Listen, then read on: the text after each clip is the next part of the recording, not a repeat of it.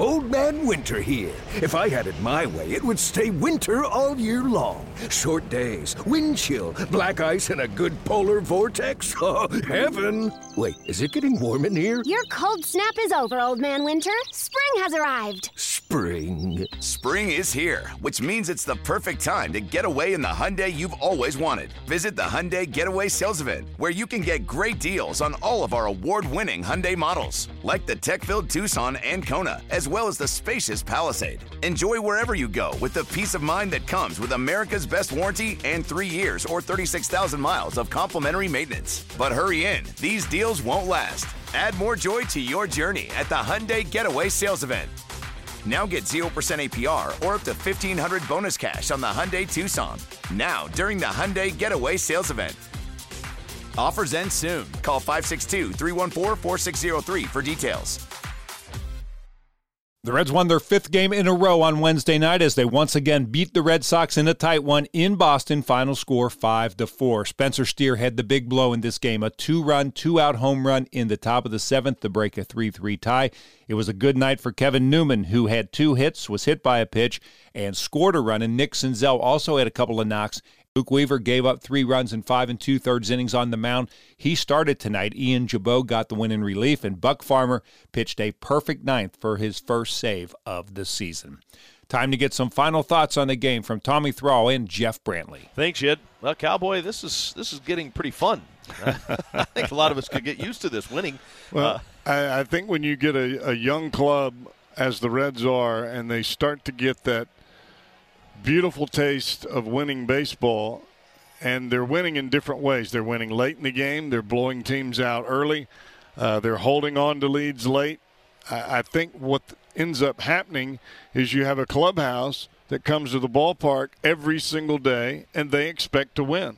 They started out awfully slow offensively in this ball game tonight, but as the game progressed and they started to put things together, those walks kind of gave the walks by the pitchers from the Red Sox kind of gave the Reds a little bit of life, and boy, did they take advantage of it. Yeah, really, at no point, early at least, did you ever feel like the Reds weren't going to make their run, and eventually they did. But like you said, they kind of had to get more patient at the plate. Well, I thought that Luke Weaver did an awfully good job of keeping the game in hand, even though he was behind the entire time he was out there. But you look at how this all kind of comes together, and we've seen it time and time again. Somebody's going to step up big. The most unlikely heroes last night, Benson and Jose Barrero, and then you've got Spencer Steer tonight, who hit in the number 4 spot. His first hit of the ball game is a 3-run shot there in the 7th inning, and that kind of put the Reds over the hump. But that's the key to a good team, right? Production up and down the lineup. Everybody contributes. And that's the way it's going right now for the Reds. Buck Farmer doing a nice job to nail down a 1-2-3 ninth. Reds over the Red Sox tonight at Fenway, 5-4 the final. Yid, back to you. Thanks, Tommy. Back with highlights right after this. The Reds beat the Red Sox on Wednesday night at Fenway Park, 5-4, and now to the highlights. Luke Weaver made the start Wednesday night for Cincinnati. He pitched a 1-2-3 first inning and got some help from his left fielder. And now Rafael Devers, he swings the first pitch and hits it to left field, and he caught it, did Nick Senzel.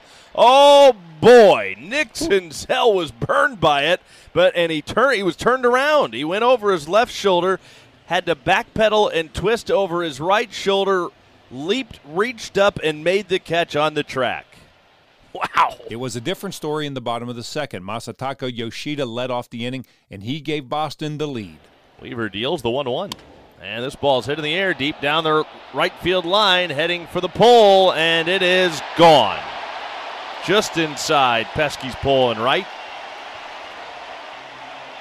1-0 Red Sox. Boston added another run in the bottom of the third. With 1 out, Connor Wong singled to center field. Then with 2 down, Rafael Devers delivered. But the ball out over the plate, that's the one he can cover. And there it is. Down the left field line, slicing off the wall.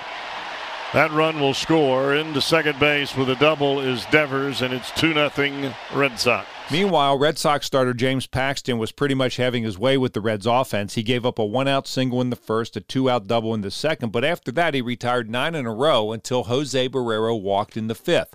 Next up was number 9 hitter Luke Maile, and he finally got the Reds on the scoreboard. Paxton throws the payoff pitch now to Maile. Barrero's on the move, and Maile swings. High, deep drive, left center field. It is way back there, and it is high off the monster. Barrero's around third. He'll score. Maile's into second base with an RBI double. Kevin Newman was next up. He singled, but Maile was held up at third base. And as Tommy and Jeff talked about during the broadcast, that was probably the right move because there was a good chance he was going to be out at the plate.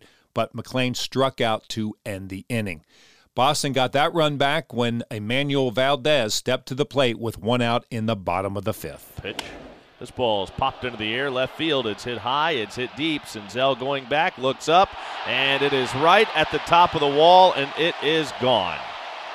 It hit right at the very top of the line that goes across the top of the monster.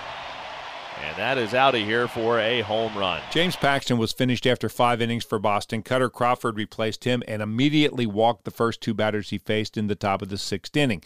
Tyler Stevenson and Jake Fraley then flew out. It looked like a wasted opportunity, but Nick Senzel got the Reds a run closer. Here's the pitch.